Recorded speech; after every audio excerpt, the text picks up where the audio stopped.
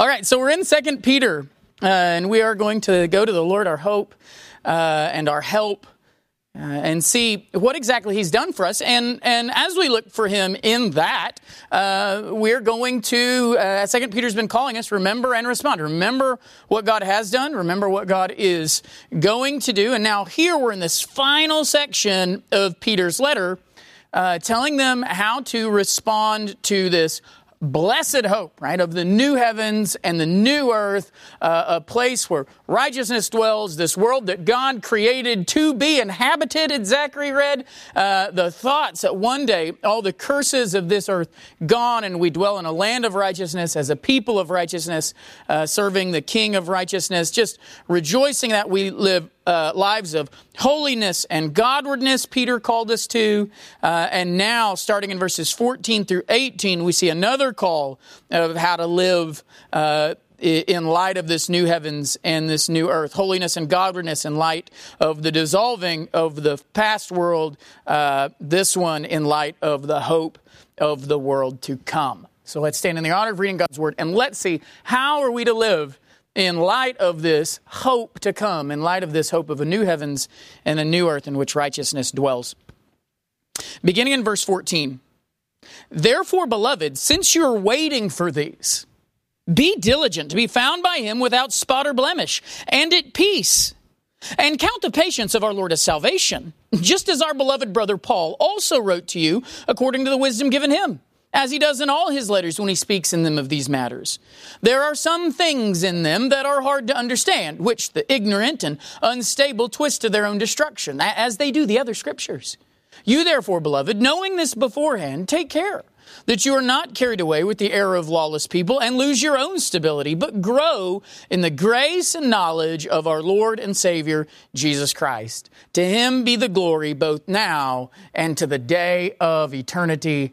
Amen. Let's pray. Father, we come bringing you glory, lifting up your glory, declaring how glorious you are, worshiping you. You are worth everything that we have. You are worth our time today. You are worth our praise and beyond what we can even give. So, Father, we gather together as your body to praise you for what you have done and to ask you to guide us through your word, to show us how to live as a people, hoping for that new heavens and new earth. We ask this, Father, in Christ's name. Amen. All right, so let's start with verse 15, because we've done verses 14 really to here in 15, looking at how to respond without spot or blemish and at peace. We talked about spot or blemish while we've mentioned that several times. It's brought up several times by Peter. And then we looked at peace and saw what the call to peace was. Now in verse 15, we're going to get this new sentence and this new call that really builds upon the previous one. Look at what he says in verse 15. And count the patience of our Lord as salvation. So as these believers are doing what he said in verse 15 to do, as we're diligently pursuing to be spotless, and as we're diligently pursuing to be at peace, but what if we are looking at our lives and we're not those things? What if it says, as believers, you should be living spotless lives. And as believers, you should be diligent to be at peace. What if we look at our lives and go, you know what? I don't see a lot of spotlessness. I see spots. Right? I see areas where I'm not at peace. What if those texts that we read and those calls that we read, what if they were, instead of encouraging, what if they were encouraging in a different way, we could say? What if they were convicting? What do we do? What if we haven't been doing these things? What if we look at these verses and we're not living this life that we're supposed to be living? If we want this new heavens and the new earth, well, here we see the good news. The good news is, count the patience of the Lord as salvation. In other words, today can be the day that you do start doing those things. The Lord's delay in bringing about this new heavens and the new earth is our salvation. Is your chance to do this? Is not just the call to salvation that the Lord is going to save people, because if you'll remember back, what did he say in 2 Peter 3:9? He's already mentioned how the Lord's delay in bringing this new heavens and this new earth is really just a matter of his patience toward us. Look at what he said in 2 Peter 3:9. The Lord is not slow to fulfill his promise, as some count slowness, but is patient toward you. not wishing that any should perish, but that all should reach repentance. Here we see in verse 15 now, that same idea, that same words, counting, some count slowness here. We're supposed to be counting.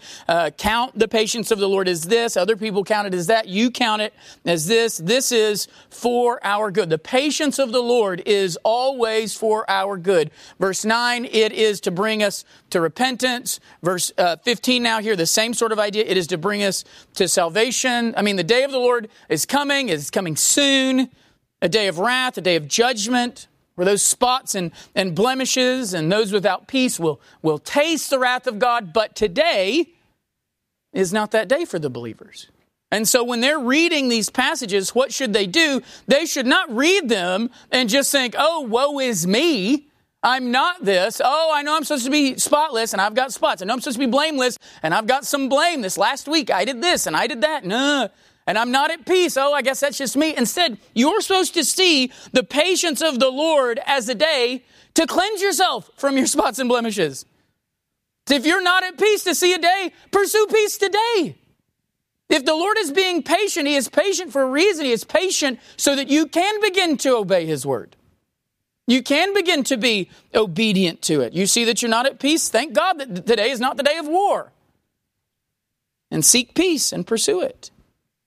So I think if you're going to sum up verses 14 and 15, since we're waiting for a new heavens and a new earth, we should live holy lives, we should live peaceful lives, and that any delay on the part of God to not swoop in judgment is because He is working salvation in His people. And part of that working salvation, remember, is not just God saves us and then His work is done with us. Our salvation is an ongoing thing. And part of God's ongoing work of salvation in you is to continue to cleanse you of your spots and blemishes.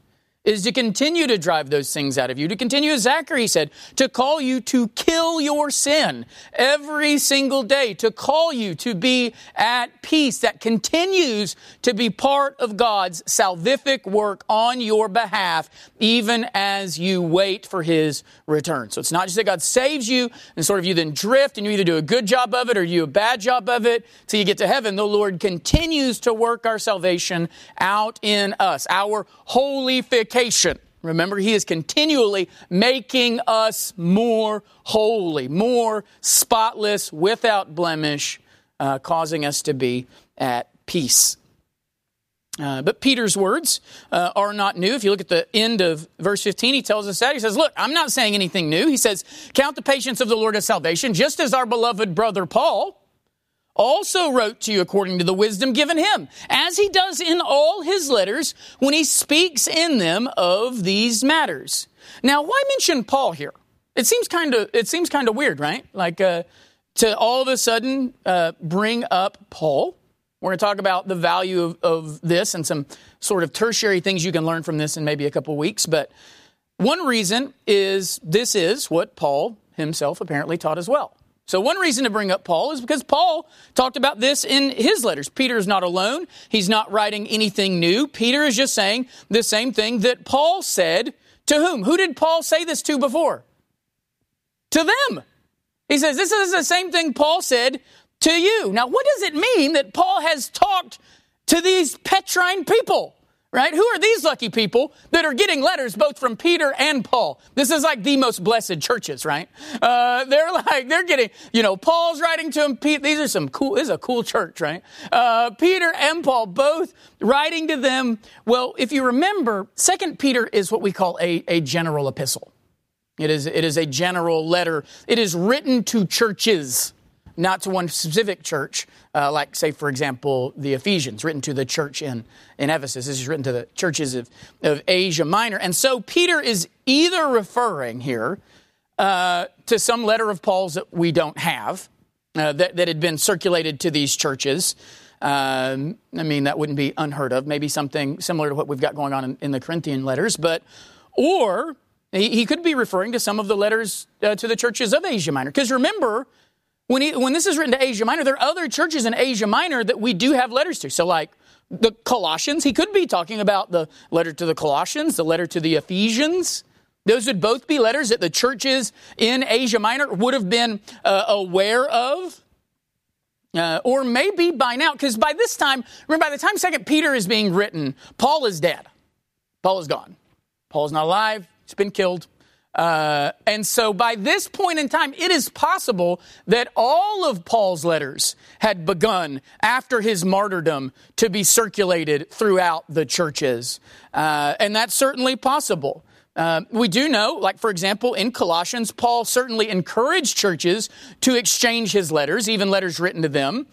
So Colossians chapter 4, verse 16, and when this letter has been read among you, have it also read in the church of Laodicea. And see that you are also read the letter from Laodicea. Exchange letters, right? Like that's what was supposed to be going on. Those of you who are in the book of Colossians, what's interesting about Laodicea, remember Laodicea is like a neighboring city to Colossae. They're like neighbors. So exchange that letter to them. You get a letter back that I wrote to them. We don't have that letter to the Laodiceans, but by this point, who knows which letter he is referring to, but really it's not important which letter it is. It's kind of hard to figure out. And the reason it's hard to figure out is exactly what Peter was talking about. The reason we don't know what letter is he talking about where Paul talks about this is because of what Peter says. What does Peter say?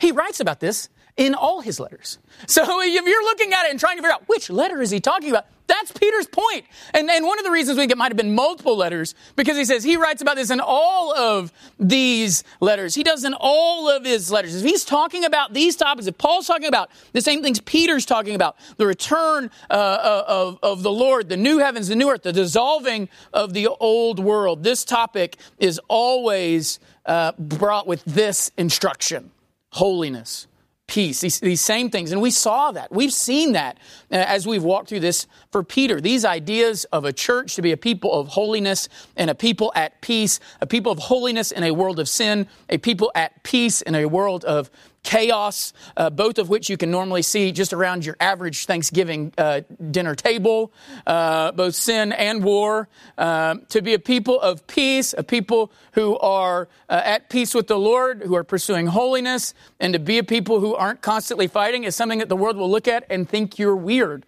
probably think you're a part of a cult, because you are so different from the world around you. And these are not novel ideas. They're repeated words of God for his people. Be holy, be at peace, and in the meantime, be patient.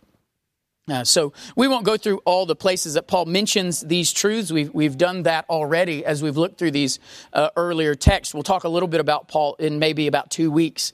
But Peter is showing us here how absolutely important these ideas are for the Christian. So what we've looked at for the last few weeks, holiness, or being without spot and blemish, and being at peace, and then being patient, these are not minor things, Peter's saying. Peter says these things are brought up in all the Scripture anytime this stuff is talked about. He's laying on these people. A lot of times we look at these verses and we run to Paul.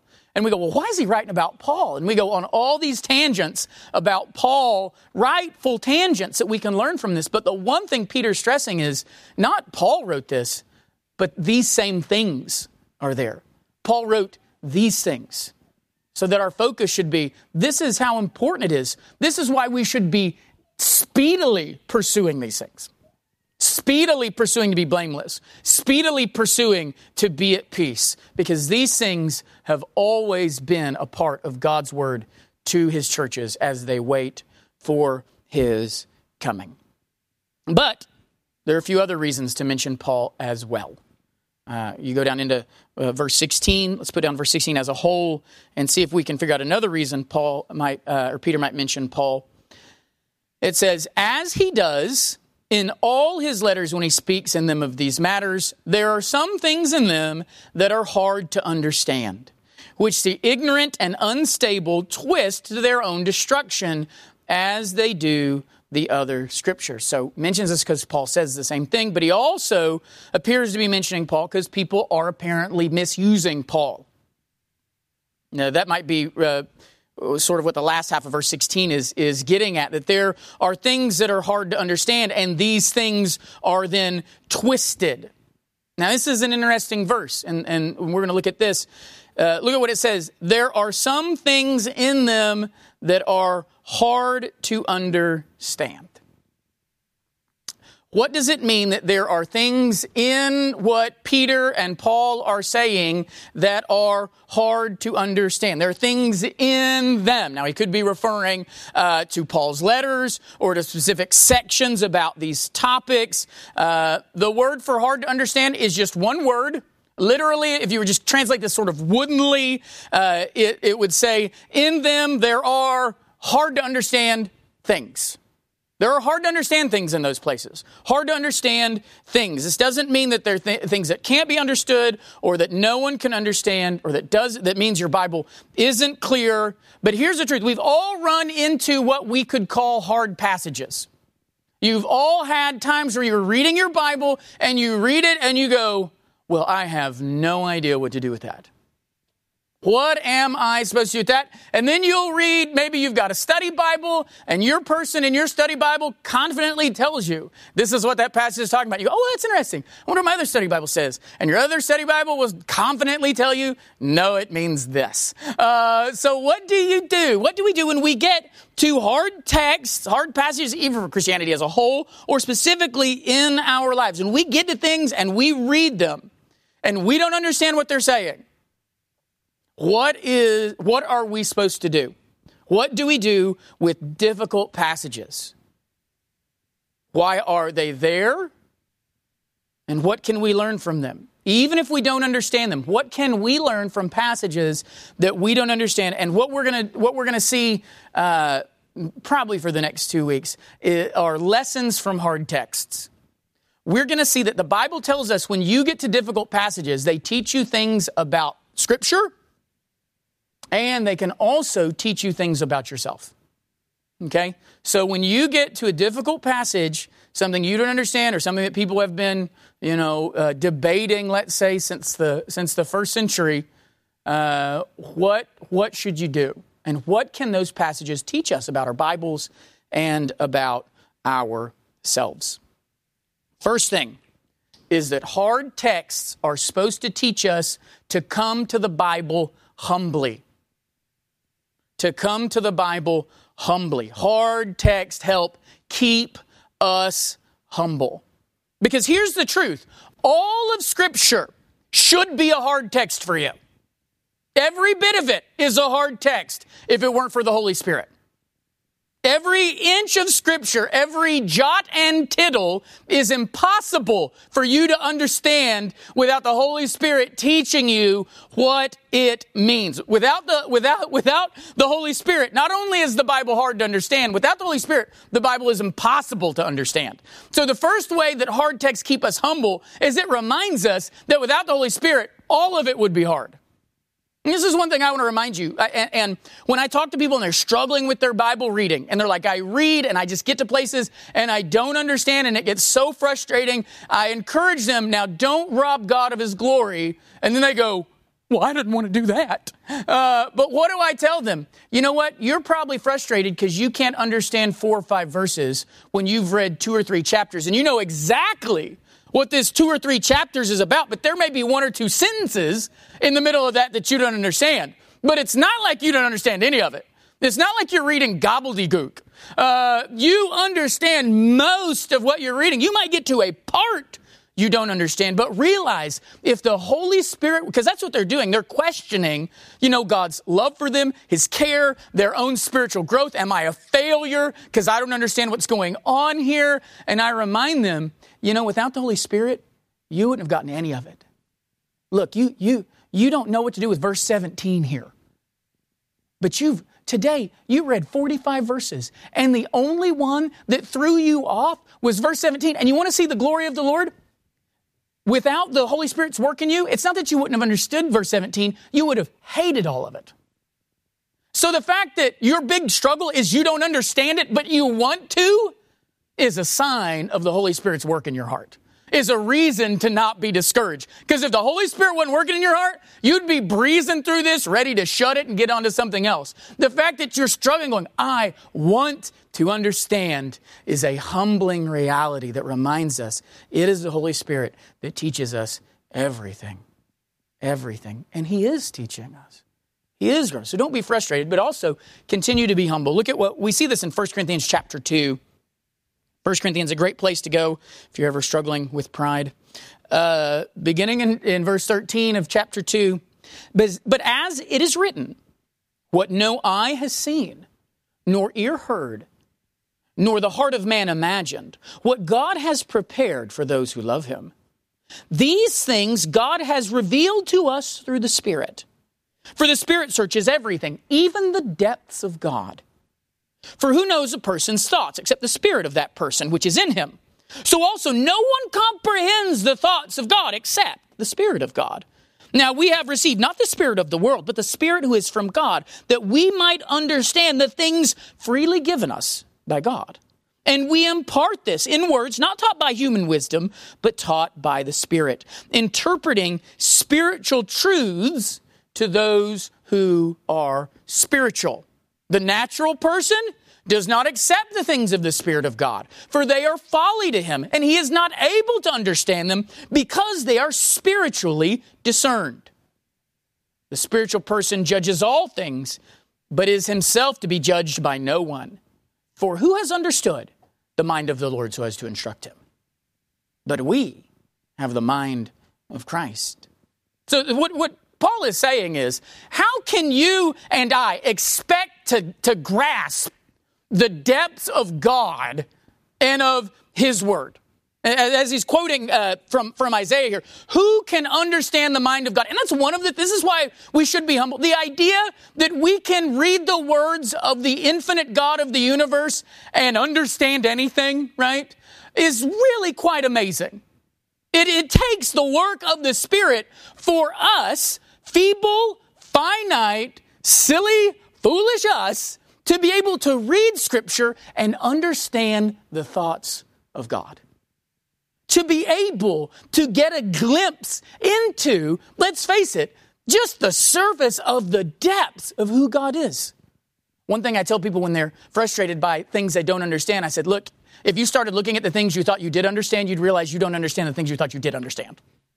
Right? You're like, I'm frustrated because I don't get this. I'm like, look, you don't get the things you think you get. The idea that you're like, oh yeah, I understand eternity. No, you don't.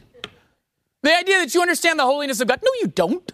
I mean, you understand the surface level of who God is. But that's why even the most holy of people, when they come before the presence of the Lord, those people who've been living spotless and blameless lives, when they see the holiness of God, what do? They fall down. When they just see the train of his robe, they're like, oh, now I get it. So even the things we think we understand about God, in truth, we do not fully understand because the Word of God is that vast. We must always keep ourselves humble. And sometimes hard texts help keep us humble. It reminds us, it's surprising I get any of this. I can't believe I've been reading all day today and just got confused right here. And sometimes if you remember before you were a Christian and you tried to read God's Word, that's a lot what it was like. You would read any of Scripture, and you would either be bored out of your mind or confused beyond all reason. But now, you can open passages, and you can read the book of John. You can read things and understand what the Lord is calling you to do from those texts. What the God of the universe is through His Word communicating for you to do and for you to live. That's an amazing thing, and it should be a humbling thing. It should humble us that we get any of the Word of God. And you know what's funny is the more we grow, the more of God's Word we will begin to understand. This is when we read Scripture and we begin to even understand any of it, it's amazing, and it's a sign of God's grace. It's a sign of God's grace that all of Scripture isn't hard for us. And the reason Scripture isn't impossible for us to understand every verse of it, the reason that we don't read these verses from verse 14 to verse 18, and I look at you and go, I don't know what that do with that. Anybody got any ideas? And we're all like, no, but it's supposed to be really good. So let's read it again, sort of like people recite like mantras. Let's recite it because it's supposed to be good for us, and then we'll go home. There's a reason we can look at the text and understand what God is calling us to do. And it's not because of us. When Zachary and I exegete the Word of God to you, it's not because Zachary is smart. It's not because I am smart. It's not because we get it. It is all because of what?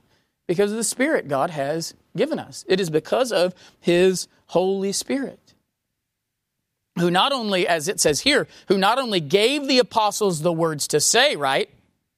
It is the Spirit that gave us these words, that imparted these words to us.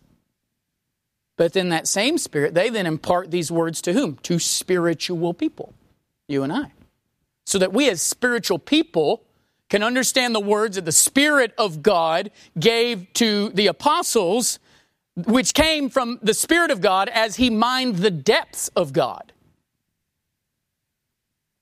So when we read hard texts, if we can't understand anything, then understand this. When we come to the Bible, we must come to the Bible humbly. I mean, when we're talking about hard text, all of Scripture should be a hard text for you. All of it. And it should humble us to remember that. We need the Spirit of God to reveal to us the Word of God the whole way, every step of the way. Every step. We need the Spirit of God. The problem comes when we lose that humility. And that's what happened. Surprise, surprise. That's what happened to the Corinthians. 1 Corinthians chapter 4, Paul is dealing with pride in the church. He's dealing with those who are causing divisions, people who are acting mature, even seeming to be mature, but whose conduct were showing that they're not. And what does he say in 1 Corinthians 4:7? He says, what do you have that you did not receive? If you then received it, why do you boast as if you didn't receive it? So here, this becomes a problem. If we lose our humility in understanding the Word of God, and it drives us to pride, that then leads us to cause divisions within the church, he's saying, look, why are you acting as if you got this? Why are you acting as if you didn't just receive this stuff? You couldn't understand any of Scripture without the Holy Spirit. And the Holy Spirit remains essential in helping us understand the Word. Why do you boast as if you didn't just receive this? So we must always be on guard to guard this humility when we read God's Word. To be on guard against a spirit of pride. When the reality is everything we understand, we only understand because the Spirit gave it to us, gave us that understanding. We received every bit of theological knowledge you have received. It is all a gift. It is all grace. And that will help keep us humble and help keep us, as Paul warned, not to boast. Not to boast about it. All this, he says, goes back to the Spirit. You know, what is cloudy today will be clear tomorrow, but not because of you, but because of the work of the Lord. So there may be some things in Scripture that our minds may not be yet ready to grasp because of maybe how young our faith is, or simply how deep the truths of Scripture are.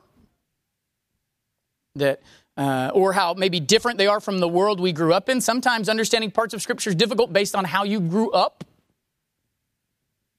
But as we grow as Christians, those things will become clear as the Spirit teaches us, so that what was once hazy might one day not be hazy or foggy or difficult to understand. I know that there are certain theological and spiritual and practical passages that once confused me.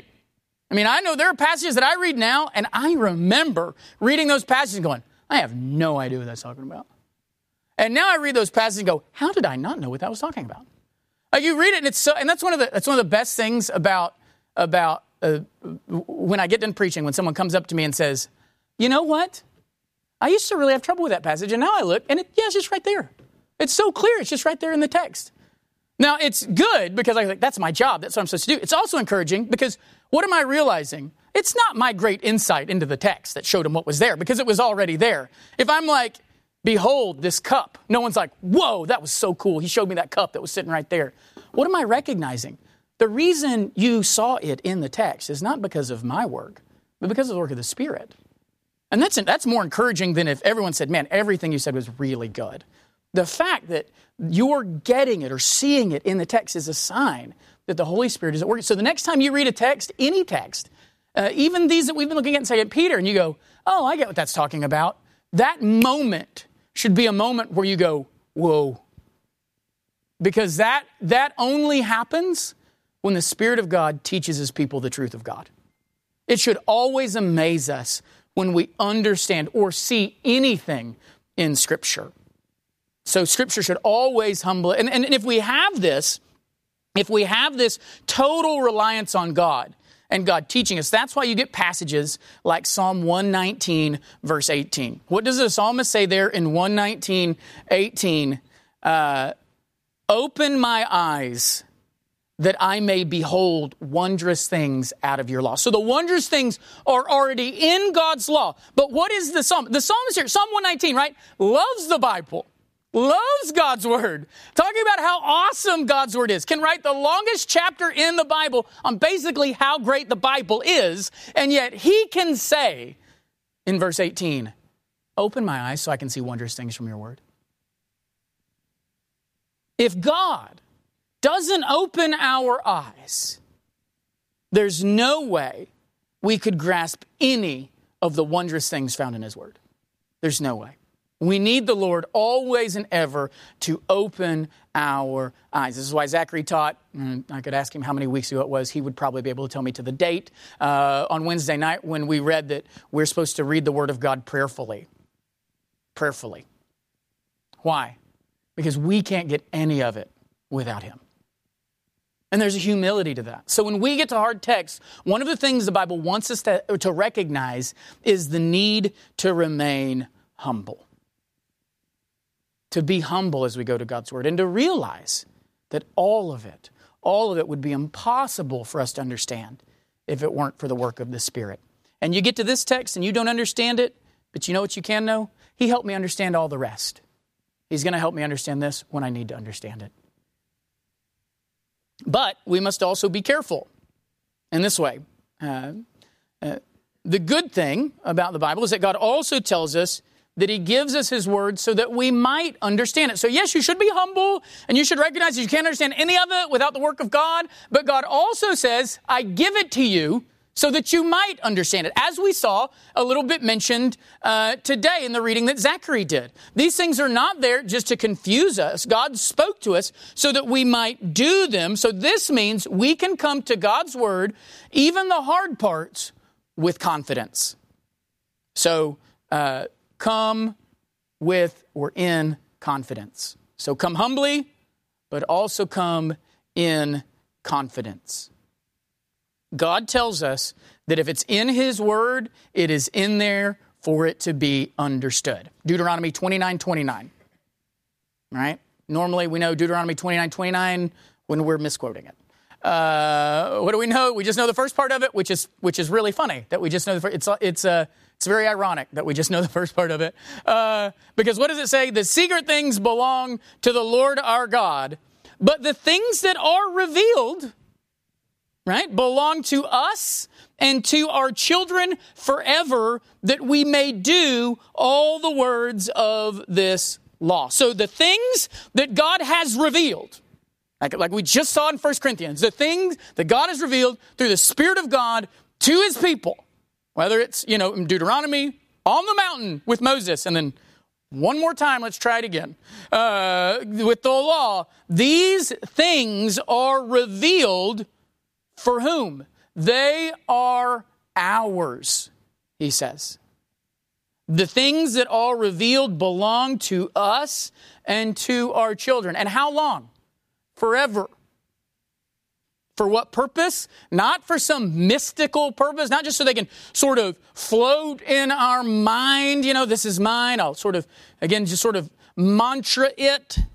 But in a very practical way. What does he say? These things are yours and your children forever, so that we may do all the words of the law. God's word is clear that if God says it, it is so that we might know it and do it.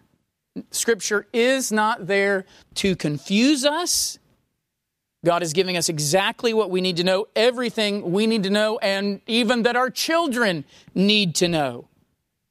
And these words are ours, he says, so that we might do them. So when you come to the Scripture, recognize this passage, there's not a single passage in Scripture that is here just to confuse me. It is here so that I might eventually understand it, and understand it to the point of even being able to do it. Being able to live this truth in my life, where one day you won't just get Scripture intellectually, you will understand it to the point that you'll know how to live in accordance to that text. Right? A lot of times the first step is just even understanding what the text is about. And it's later that you begin to realize, all right, if this is true, then this is how I have to live. Like Peter has done. This is what God has done. And now this is how I need to live. He gives us, he reveals to us these things, but so that we might do them. The problem comes sometimes when we want God to reveal or reveal more clearly those things that he has determined not to. When we want to move those things, we want to move from those things revealed and maybe grab a little bit from those things that are secret and not revealed. That's what Paul talked about in 1 Corinthians right before our last verse there. In 1 Corinthians 4. He said, I've applied all things to myself and Apollos for your benefit, brothers, that you may learn by us not to go beyond what is written, that none of you may be puffed up in favor of one against another. There is a temptation when dealing with difficult passages to want to be able to give a concrete, no, this is the answer, this is what it is, I know it. And end up sometimes going beyond what is written, with the result that we create a combative attitude. We can puff up ourselves, he says, because we get it, and we can't believe that other people don't, or even to say that these other people must now see what I see, when the truth is, you didn't see it. That's what Paul's saying. When you say these people need to see what you see, you didn't see it. You went beyond what is written. That's your problem. The reason they don't see it and the reason they're not following, I follow Paul and I follow Apollos, is because if they did, they'd be wrong, because you went beyond the written word. Look, we must be obedient to whatever the Word of God says. What the Word of God says is there for us to do, but we must also only say what the Word of God says and not more. Definitely not less, but here Paul is warning, not more either. We must have our confidence be in the Word of God, and whatever it says, that's what we say. Knowing that whatever is written is all that needs to be written about a particular subject for us to understand exactly how much we need to know. The problem, though, isn't just in Scripture, it's in us. And so let's look at a couple of examples of what we can learn about ourselves from God's Word. And you know what? That's going to be a good place to stop. We'll stop right there because there's no way I can get through that, and we don't want to be just right in the middle of it. Let's stop by focusing, not shifting partially to ourselves. Let's stay where we've been today on looking at the vastness of God's Word so that we might be humbled by it. And yet the confidence that same God tells us to have in His Word. The next time you get to a passage that you don't understand, things that you're reading and you go, man, this is hard. This is hard. What do I do with this? One, be humble and realize it would all be hard without the work of God. Without the Holy Spirit at work in your heart, you wouldn't get any of it. It'd be impossible for you to understand. So be humble, but then also be confident. Know that if God wrote it, He didn't write it to confuse you. He wrote it to teach you to the point that you could understand and to do. So be confident. Be confident in your God, in His grace, in His love for you, in His kindness, and be patient. Just as the Lord is being patient towards you, leading to your salvation. Let's pray.